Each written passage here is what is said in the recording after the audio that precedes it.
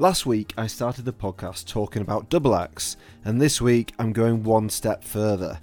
Because when two brilliant things combine to make a brand new thing, well, that's something special. So just to be clear, Cruffin is what? It's like a circular... So it's basically a croissant cooked in a muffin tin.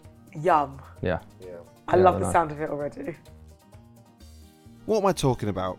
All will become clear as Radio 1 DJ and food lover Clara Amfo joins me at my restaurant in York for some baking. Oh, no! Spoke too soon. Oh my gosh. Right. Okay. Well, at least it didn't hit the ground. Right. But it's just gotten very thin. It's April 12th. I'm Tommy Banks, and this is Seasoned, Episode 8, Clara Amfo and Cruffins.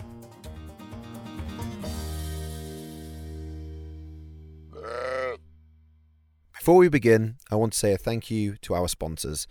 This podcast is only possible because of True Foods. True Foods are an incredible family business who make the best stocks and sauces. True Foods provides stocks to some of the best kitchens in the UK. 1, 2 and 3 Michelin-star restaurants use their stocks as the base for their recipes. And now, their stocks and sauces are available for you to buy at home too. I'll tell you more about them later in the episode, but you can check out their product range and find lots more information in our show notes.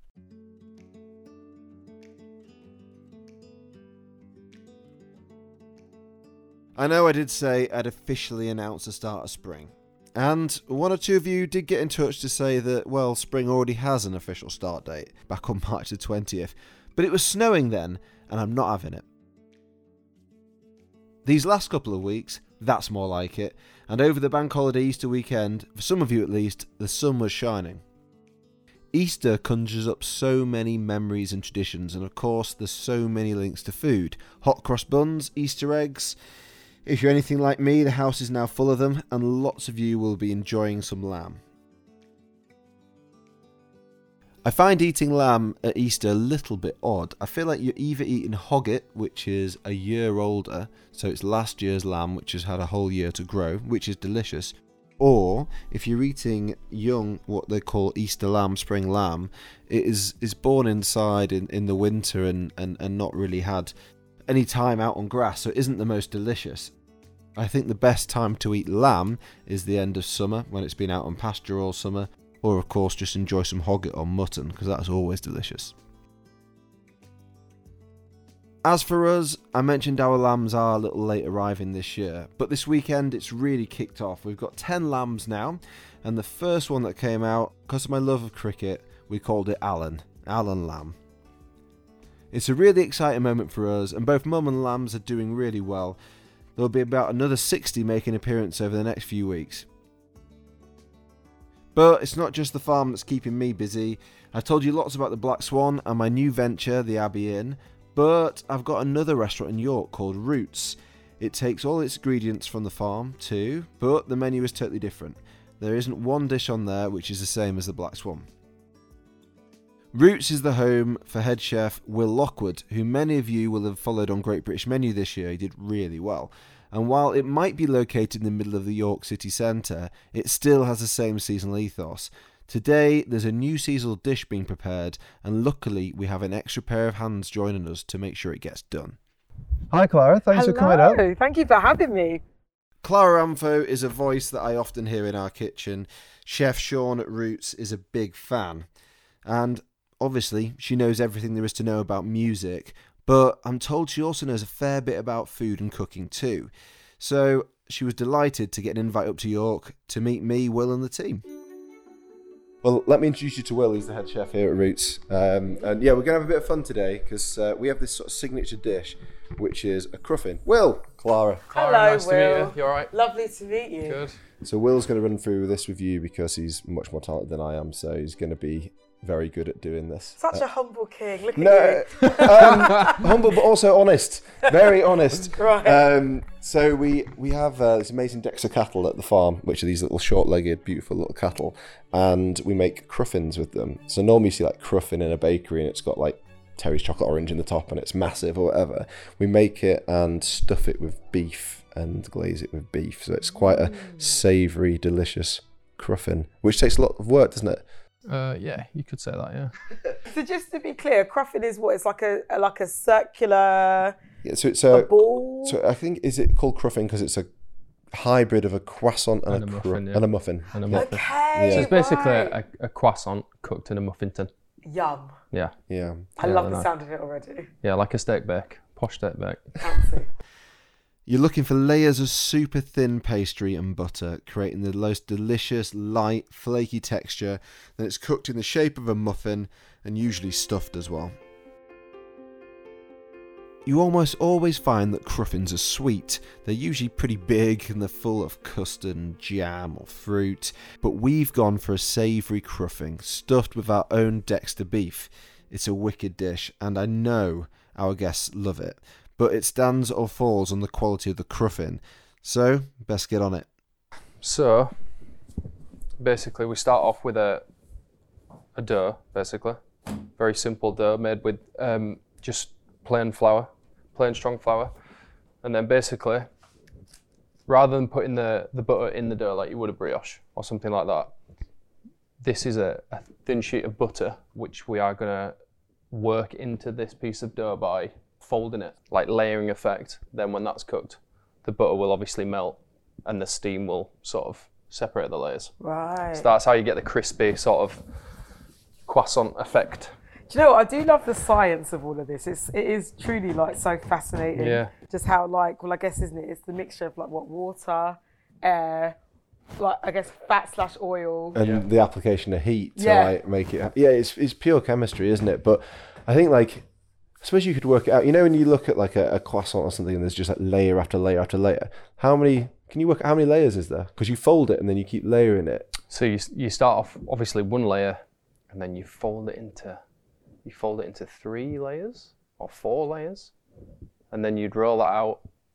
I think every time you times it by like, obviously goes up exponentially as the more you fold it. I think you might end up with something like 126 layers. That makes sense because I guess even when you bite into like a standard croissant, like you see like everything. But I mean, some people like layer it sort of less. Some people will just like do a couple of folds, and you'll get more of a flaky pastry, whereas this is like crisp. This is like crisp and obviously still flaky, but the flakes are like way smaller. This machine basically passes the dough under a roller, and with each pass, it rolls it down and makes it thinner. It's like a very, very precise rolling pin.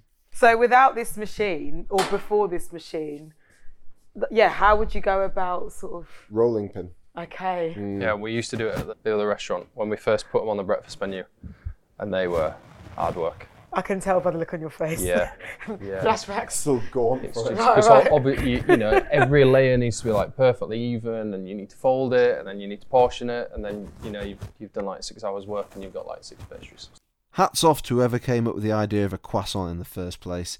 In a time without a machine to do it, I'm not sure I'd have had the patience to make one, or even the idea in the first place. But Will, he reckons he's got the sort of brain to have come up with it. I always think with this sort of thing, how did anybody discover in the first place that this is like a thing? Obviously it's French, isn't it? But somebody must have thought, right, I'm going to make pastry, I'm going to start folding it and folding it. If you really thought about it, though, it's common sense, isn't it? Is to you, man. Because like... I'm looking at you very bewildered. You're like, you fold it into layers, you need something to stop the layers sticking together, which you're going to use fat, aren't you? I guess because that's the glue. And then obviously you roll it and it's going to puff up. To be fair, he is quite innovative. There's some food things Maybe they did it by accident. Yeah, maybe. That's the point. I always look at, globe artichokes, and then you only eat the little bit in the middle. Who was the first person who thought, I'm going to peel all that off and put it down and eat this tiny little bit that's edible out the middle? Like, you wouldn't, would you? You'd just get an apple or something. Who came up with that? A genius, that's who. Yeah. But it's interesting, isn't it? It always just takes that one person who thinks a little bit differently to just figure out something that we just carry on using. It's the same in every industry, every discipline, isn't it? Yeah. Like...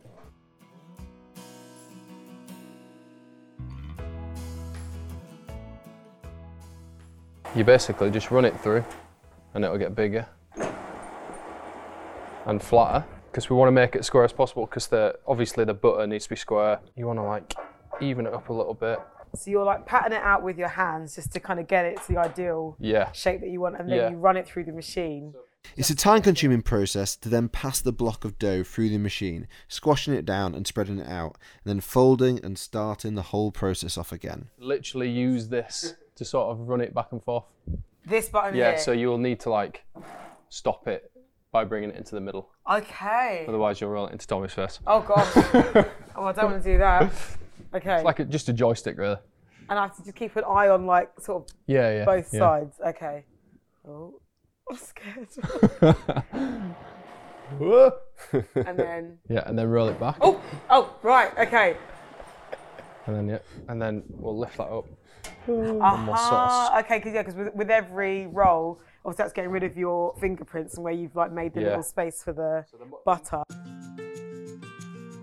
The early signs are that Clara is a bit of a dab hand at this, although she clearly likes living on the edge. She's nearly flung the dough off the table more than once. Oh, and I'm going to go that way. Yeah. Oh no, wait. Oh. I knew that was going to happen. Roll. No, hang on. Oh. Wait. Okay. I'm going to go a little bit. No. There we go. Yeah. It definitely is different to cooking at home. Oh gosh. A bit more like that, I think. And then I have to kind of squeeze the sides, don't I? Yeah, that's want a square shape, not a rectangular shape. Will is keeping a keen eye. While Clara may have got the hang of it, one wrong move and this mix will be wasted, and there won't be any Cruffins on the menu tomorrow. I won't lie, I'm getting flashbacks of when I was absolutely terrible on Bake Off. And oh, did you do Bake Off? I did do Bake Off. We had a pastry task, and I mean, do you know what? I was proud that I managed to. I made a sort of. I attempted to make a profiterole. Yeah. And do you know what? It didn't look great, but it tasted pretty good. But I found that quite challenging. But I did think I need to try and do this again because I did actually really enjoy it. Do I need to run this through again? So yeah, just run it through until it's until we get to 6. I've got to say, it's looking exactly like it should. If you opened like a little patisserie, what would you call it? Imagine a little bake shop. That is a great question. I would call my bake shop Clara's Sweet Spot. Yeah, that's what I call it. Yeah. Nice.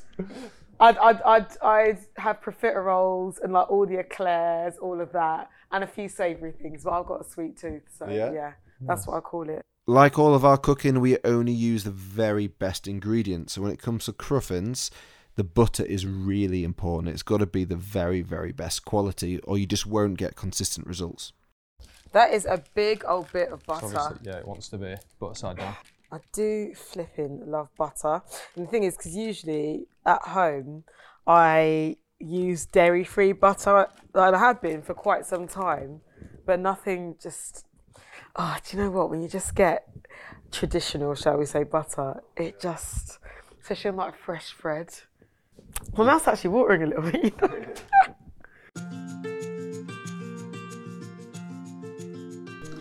Yeah, this is not like one of those pretend the celebrity's doing some work.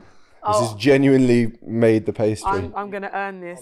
With every go on this machine, I'm praying this dough does not end up on the floor. Oh, no! Spoke too soon. Wow! No, wait, okay. That's fine. Oh my gosh. Right. Okay. Well, it didn't hit the ground. Right. But it's just gotten very thin. Almost done, and I can sense a relief on Clara's face. This is hard work. But there's one final step, getting the dough back off the machine and onto the table without dropping it.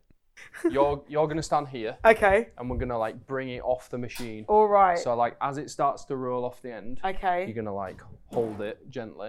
I feel like I'm in Grey's Anatomy. You know that doctor show? I'm obsessed with it. It's a proper old school like medical procedural, and I feel like I'm a surgeon now about to get a critical patient. Oh gosh. Yeah. And then you're just gonna like lay it across the bench as it comes down. Okay. So we're going to grab the patient. Oh no! Oh wait! Oh, there we go. That's fine. Okay, we're good. Okay, they're alive. There's a heartbeat. Fantastic. And there we have it, a completed block of Cruffin dough, ready to pop into the muffin tins and bake. There's over 150 layers of dough and butter. If it tastes as good as it looks right now, I might just take them home rather than serve them. I know it won't taste great, but I just really want to bite into it. So we're just going to cut it and we'll just see the layers. Oh, yeah. That's so cool. See the layers of butter in it. Yeah. So thin, so intricate, isn't it? It's like a little maze. That is so cool. That's good. Yeah. Very good. Well, thank you so much. Well, thank you very much. You saved us some work there. I just appreciate being in your presence. Out of 10, how much would you score me for my skills? I would say 9. Thank you. Honestly, yeah. I love that you said that as I'm staring directly at you. You did very, very well. Yeah, I felt under pressure there. So that dough you just made there, we'll give that to Martin, the pastry chef, and that will be made into Cruffins and can be served like tomorrow. Fab. That's Michelin quality, I think. Oh, yeah. Delight.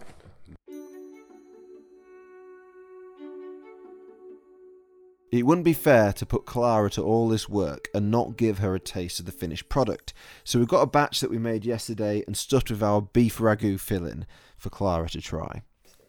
It looks so pretty, I almost don't want to eat it, but also I've been salivating since we started making it. You can really see, when you look on the outside, you see the layers now of all the lamination that you did. Oh, it smells so good. Do I go knife or do I just chomp? Oh, I've got all these layers. Oh my God. Yummy, yummy. Wow, that beef. Okay, I'm going for the bite. Oh my God. This is a bit of me. It is so good. Oh my God. I love the salt. I love the texture of it. And just the beef is so soft as well. It's really like melty, isn't it? Yummy. Wow. Incredible. That's gone. Oh yeah. I'm quite a speedy eater actually. God, I want another one. Gosh, that was amazing. Well, you can have another one for lunch. Yummy. I hope the diners give the same reaction when Clara's Cruffins go onto the menu tomorrow. I'll be catching up with Clara a bit later and finding out more about where her love of food comes from. But back at the farm, things are busy too. Dickie has a smile on his face, for once, as we finally come out of the winter doldrums, and he's hard at work in the kitchen garden.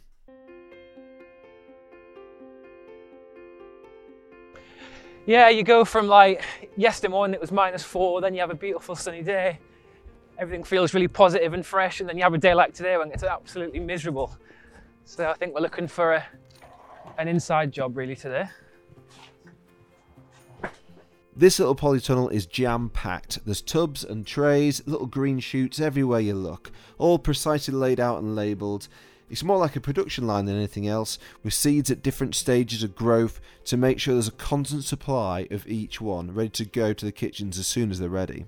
So it's all happening here. So this is the start of our growing for 2023. So the gardeners have been really busy sowing stuff. So we've got a load of micro mustard here, which are going to roots in a few weeks' time. So we've got like this week's has just gone this morning, that'll be for next week. Then we've got the week after and the week after that. And then the last bit at the end is just sown the other day. So that's like, as the daylight hours obviously started to extend and a bit more warmth, even on a cool day like today in here, it's pretty warm. So stuff does get going pretty quick. A few sunflowers there for decoration. This whole bench here you can see is all tomatoes. So we've got Gardener's Delight, which is your sort of classic round tomato, which we'll use to make a ketchup with. Black opals are a lovely little round cherry tomato, so they'll be getting used sort of fresh in salads. And then San Marzano there, that's your sort of classic Italian tomato sauce variety if you're making like a pasta sauce, that sort of thing. Lots of the techniques we're using here are exactly the same as what keen gardeners will be doing at home. In fact, Dickie has to finish off pruning these young tomato plants. So as the tomatoes get a little bit bigger, they've been potted on now, so they're in slightly bigger. Call these air pots, so they've got holes all the way around, so it lets a bit of air in, as the name suggests, just to keep the sort of ventilation going and help with the drainage. And as the tomatoes get bigger, you can just see like off those leaves there's a few little shoots just starting to appear, and that's the plant just trying to basically grow as fast as possible. So we just want to nip those shoots out because they'll then form trusses with more tomatoes on, and then each plant will end up with like potentially 30 trusses and won't actually be able to bring all those tomatoes to to harvest, so we're just aiming for sort of 4 or 5 trusses per plant, and then it'll be able to ripen those all off by the end of the season, whereas if you had too many, you'd have a few ripe and then just a lot of green as the plant tries to put all its energy into producing all those. Okay, so that's a good example there. So someone's obviously missed that one, so that's getting actually quite far on that, so we'll just nip that out, and that'll help that one along. He reckons the plants here will produce over 10,000 tomatoes. That's just enough to keep the restaurants going for a while.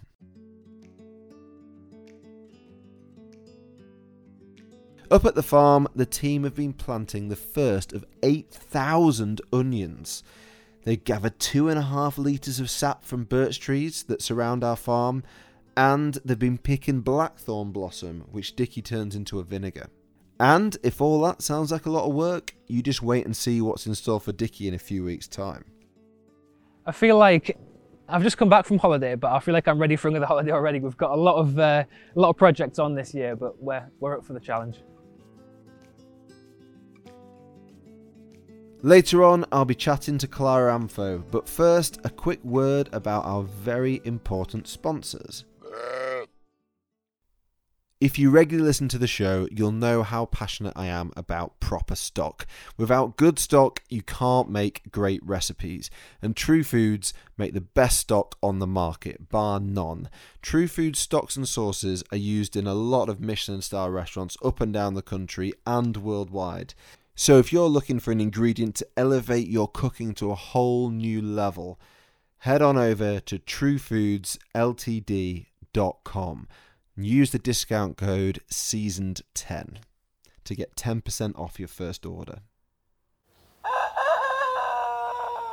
When it comes to kitchen appliances at home, Miele is my number one choice. Their products are so advanced that I can do the same as I do in my restaurant, but at home. I can do everything like steaming, dehydrating, I can sous vide, for example, which means I can cook delicious food for my family, but I can also develop great recipes from the comfort of my home too. I recently spent a day at the Miele Experience Centre in London, trying out loads of the kitchen appliances to see which would work best for my family and for my cooking style. If you're looking to upgrade your appliances or redesigning your kitchen, I would highly recommend checking out the products for yourself at one of the Miele Experience Centres across the UK, or attend a kitchen discovery class, or of course, head to miele.co.uk. Earlier on, Radio 1 DJ Clara Amfo joined me and my head chef Will at our restaurant in York to help with some delicious savoury cruffins.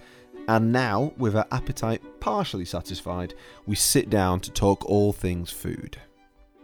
I get the vibe you are a bit of a foodie then.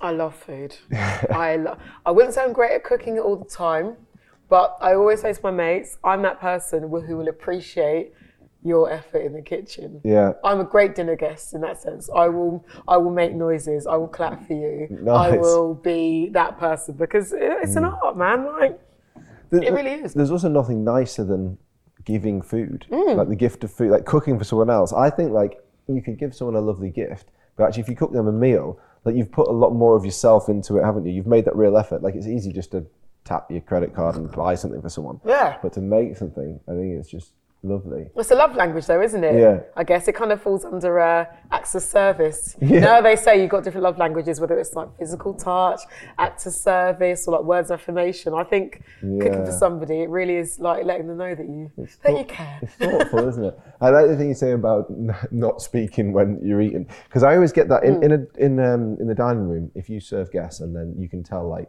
they're obviously very happy in each other's company, but they're just like, no. And it goes, you're like, oh wow, they're loving this. Whereas sometimes you get people who are just like cool, they sit back in the chair, they're relaxed, they sort of play the food around the plate. And from a chef's point of view, that gives me anxiety. I'm like, why are you not like absorbing that? Why are you playing with it? Like I think I would eat so fast. In restaurants I must eat. I think I keep the kitchen off guard because the plates just come back so fast. Yeah, no, that's definitely, I will literally, what's the word, inhale my food. Clara's career has taken her to broadcasting to the entire nation as the host of Radio 1's flagship music show, and she's been a contestant on Strictly as well as a contestant on MasterChef, and I wanted to know just how important food is in Clara's life. So growing up, what was sort of your food background? Oh, a mixture of things. So I'm Ghanaian, so a lot of Ghanaian food, which is a lot of like grains, lots of rice. There's a lovely grain like called gari. It's sort of like I guess it's like a grain starchy thing. You can have it mixed with water and sugar to sweeten it, or you can have it as a sort of savoury dish. So is that like a rice pudding or a risotto sort of style? Not so much. It's sort of I can only describe it as a sort of. It's not quite a powder and it's not quite a grain. I'll find out the technical term and maybe get back to you. But it's called gari, and it's yum. I think it's spelled Gari.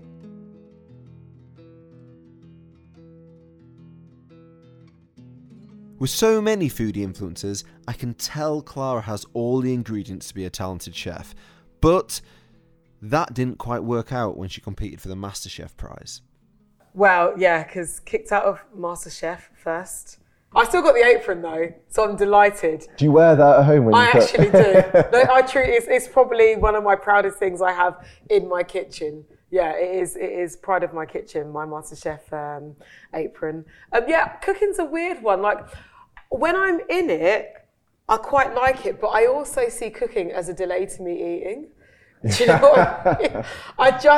I've got friends who really relish in it. Like, you know, as we were talking about that love language. Like, my friend Hannah, she loves to have big dinners for us on weekends, and you know, and she'll do like a whole 3-course thing. And she's just, you know, she works a very high-powered, high-pressure job, which is nothing to do with food, but cooking's like her release. Yeah, you know, and I've noticed that's the theme with a lot of my friends who love cooking. They are all, particularly all my female friends, like real like boss lady, like career women who are at the top of their game, and the one thing they want to do when they get home is just forget about all their big responsibilities and just cook a delicious meal. And I find that quite fascinating. I do as well, actually. Maybe it's because I cook for a living, but I'm a bit like you. At home, I like to get on with it. People think that chefs at home must spend hours and hours doing something, but no, I like to cook nice food, but I like it to be quick so we can eat and then do something else with our time. That's it, 20 minutes, done. Yeah. Yeah, anything longer than that, I'm just like, I'm a big fan of put something on early and then you can go out for the day and come back and it's ready. I think it's like a cheat win, isn't it? Because you come back and it's done. And you sort of forgot that you did the hard work at the start. I must confess, that's even too much work for me. I'm like, I need to make it in under half an hour. 20 minutes is the dream, and then let's get eating. Maybe Clara's love of eating the food prevents her from reaching the next level with her cooking. I can sympathise with that. And I think Clara's got a really healthy mindset when it comes to what she eats, embracing the places she visits by tasting whatever they have to offer. So what sort of things do you do in 20 minutes? But I bake a lot of salmon. A lot of salmon, a lot of sweet potato. I do like, actually no, I'll extend my time for sweet potato. I do like to roast sweet potato and I'll drizzle it with like loads of oil, put some chilli on, maybe some thyme or something. And then maybe I'll get like a bit of fresh yogurt and some pomegranate. And once that's done, get it out, put it all together and put some like spring onions in too. Ooh. It's really tasty. That does sound good. It's all right, isn't it? It also sounds very healthy. I try to eat fairly healthy because I've got such a sweet tooth and things. I love fat, salt and sugar, all the things that are supposed to be bad for you. Yeah, I love it. And the thing is, I'm never gonna restrict myself. Like, you know, there's so much. And the thing is, and I get it.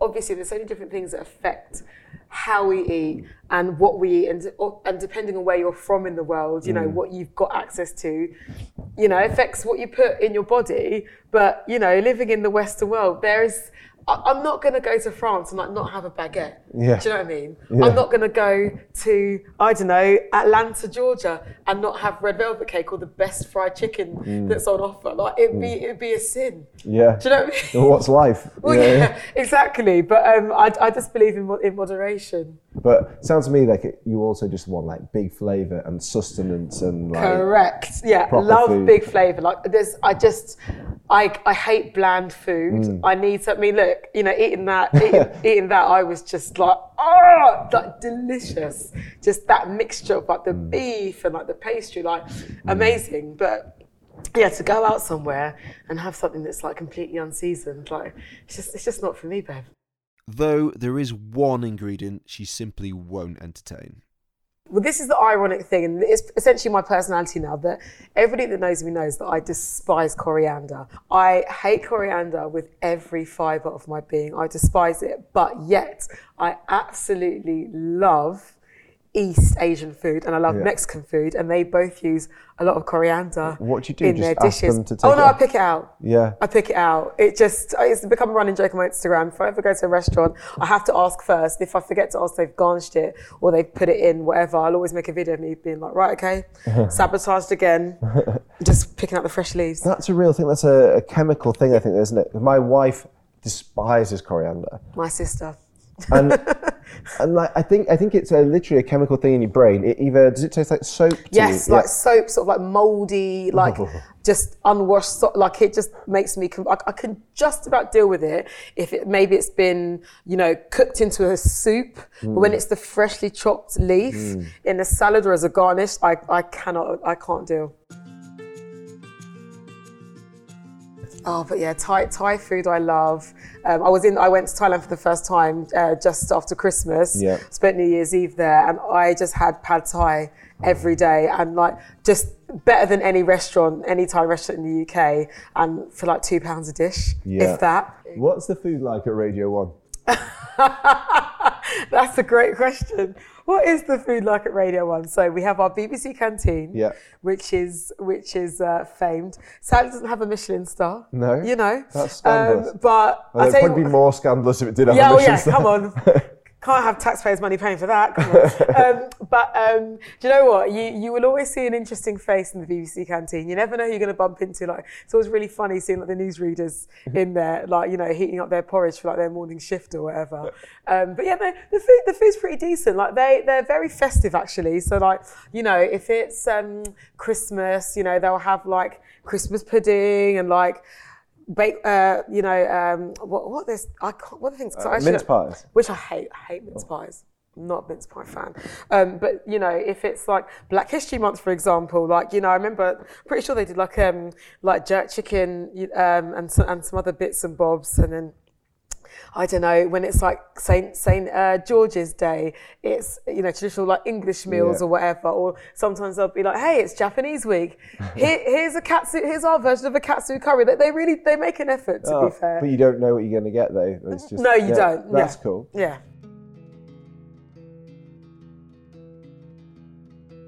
When do you have your tea? This is a great question. Because I'm always thinking about when can I have my next meal. Naturally. Yeah. So I used to have my breakfast about like 8 or 9 in the morning. And then I'll have lunch at about like 1 or 2. So then by the time we're about to go on air, I am starving. So I'll try and have my dinner around like, it depends, about 5:30, 5:15. But then come the end of the show, I'm hungry. So I usually essentially have like 2 dinners a day. Nice. Yeah. And it's I don't want to use the word bad. I'm using this extremely tongue-in-cheek, but it's quite bad. But I'll usually eat something when I get home. So I get home about like 9-ish after the show. So we finish at 8, and I usually get like a pasta dish. No. I might do a cheeky delivery service. But I get fresh pasta. I love Italian food, FYI. Yeah. I went to Rome for the first time a couple of weeks ago, and I had fresh pasta from this place called Suppli. And I think it's like a family-run business. And that pasta, oh my God. I think I had like a pecchieri, the really thick, tubey one. So it holds like loads of like sauce and that. The architecture in pasta is very clever. Like the Italians know what they're doing. They make shapes to just carry sauce. Yeah. I've got a lot of time for that. Yeah, man. Do you ever like just sneak food in between like when tracks are on and then get caught out? 100%. Like if there's a super long song and I'm hungry, I will take a chomp of like my biscuit or whatever. We've already established you're a very fast eater, so maybe that's also where it's come through that you're like... Well, the average song is 3 minutes and 30 seconds. I think you could do about 4 Cruffins Well, that's in that it. time. That's it. Don't threaten me with a good time because I will do it. I could do it easily. Obviously, no food is allowed in the Radio 1 studio, just in case lovely Tony, who looks after our studios, is listening. Wink, wink. Yeah. So what have you got coming up this year then? Oh, coming up this year, lots of fun stuff. Back at Glastonbury. which is going to be exciting. We love Glasgow. Actually, that's an interesting space for food. Yeah, I can imagine. Yeah. But to be fair, do you know what? I think festival food has really improved over the past, like, even 5 years alone. Because before, you know, you'd see like your standard like burger van, but now it's like, hey, we're a vegan deli, and we've got like our lovely artisanal like camper van selling. Food's a big part of festivals now, isn't it? I think people almost during the day are looking for a bit of like a food experience as well. I think like a lot of chefs I speak to, like they're doing Glastonbury this year, so it's becoming quite a foodie thing as well, which is just adds to the experience, really. Yeah, and there's like now like food and music festivals that are on now, like based around, I guess, enjoying your favourite like band or singer and like having a good meal at the same time. But yeah, I'll be back at Glastonbury. We've got Radio 1's big weekend in May, so we're off to Dundee, so maybe I'll have a little tatty scone for my breakfast. Yeah. What's it? Is it Dundee cakes? Is that a thing? I think so. I'm not sure what they are, but it's definitely a thing. We do have a sort of tradition actually, with the Radio 1 gang, that wherever we go for big weekend, we will try the local thing. So we all tried, is it a Parmo? Yeah. When we went to Middlesbrough. Not far from here. Yeah. That's the thing. They're pretty right. delicious. Yeah, it's good. Again, a lot of cheese, a lot of carbs. I mean, effectively, it's just a bit like a chicken Kiev, isn't it? With like bechamel sauce and cheese on top of it. I mean, what's not to like? Pretty delicious. It's weird that that's only like a northeast thing, because you think it's a bit like a schnitzel, sort of breadcrumb chicken, and then you basically put cheese on top of it and lots of bits. But it's only in the northeast, and they're very proud of that. But it feels like that should be a nationwide food thing, really. It should be. I couldn't let Clara go without asking my favourite question. What's the one seasonal ingredient she wishes she could eat all year round? Is there something in particular you look forward to? I feel like most things. What do I look forward to? I like food. I mean, there is that. Actually, I'll tell you what I look forward to. Well, I don't know if it's seasonal though. Well, look, you're going to tell me, aren't you? Yeah. I look forward to great cooking apples. I'm guessing a Granny Smith. Yeah. Or whatever, because my mum's apple crumble is the best you will ever have, and when, on the occasions that she comes to stay with me, I will force her to make it, because it's just my most favourite dessert. It makes me feel like a little kid again. I love desserts. I love cheesecake. I love, anything sweet and yummy. But apple crumble, like made with those lovely fresh chunky apples, my absolute favourite. That's a great seasonal ingredient. No one said that. And especially that it's not just apples, it's cooking apples, which I love. And you can't beat an apple crumble, because you get like, there's cooking apples that go like really soft and mushy, but then you get like the crunchier bits on the outside. But yeah, that's a proper dessert. And loads of custard. Oh, absolutely. Do you have your custard hot or cold? Hot, man. Hot. Who's having cold custard? Clara, thank you so much for coming up. My absolute pleasure. It's been really good fun, and I've got to say, your pastry looks phenomenal. And we will definitely actually serve that to guests tomorrow. I am delighted. Not lying. And let them all know that I made it, please. I will do, yeah. Thank you. No, it's a great anecdote. Let's go get some lunch. I love the sound of that, truly. Next time, I'm absolutely thrilled to welcome up a friend and a hero to many of you listening. The host of Great British Menu, Andy Oliver, is finally on her way up to my restaurant, The Black Swan, and I've got her making black apples. For more information about Seasoned, check out my website www.tommybanks.co.uk or check us out on social media. If you've enjoyed the episode, please leave us a positive rating and a review. It would mean an awful lot to me, and it really helps to support us and get this podcast off the ground. Most importantly though, tell your friends, tell someone else you've enjoyed it. Maybe they'll join us on our journey too. Seasoned is a What's the Story podcast. It's hosted by me, Tommy Banks, and produced by Darryl Brown and Sophie Ellis.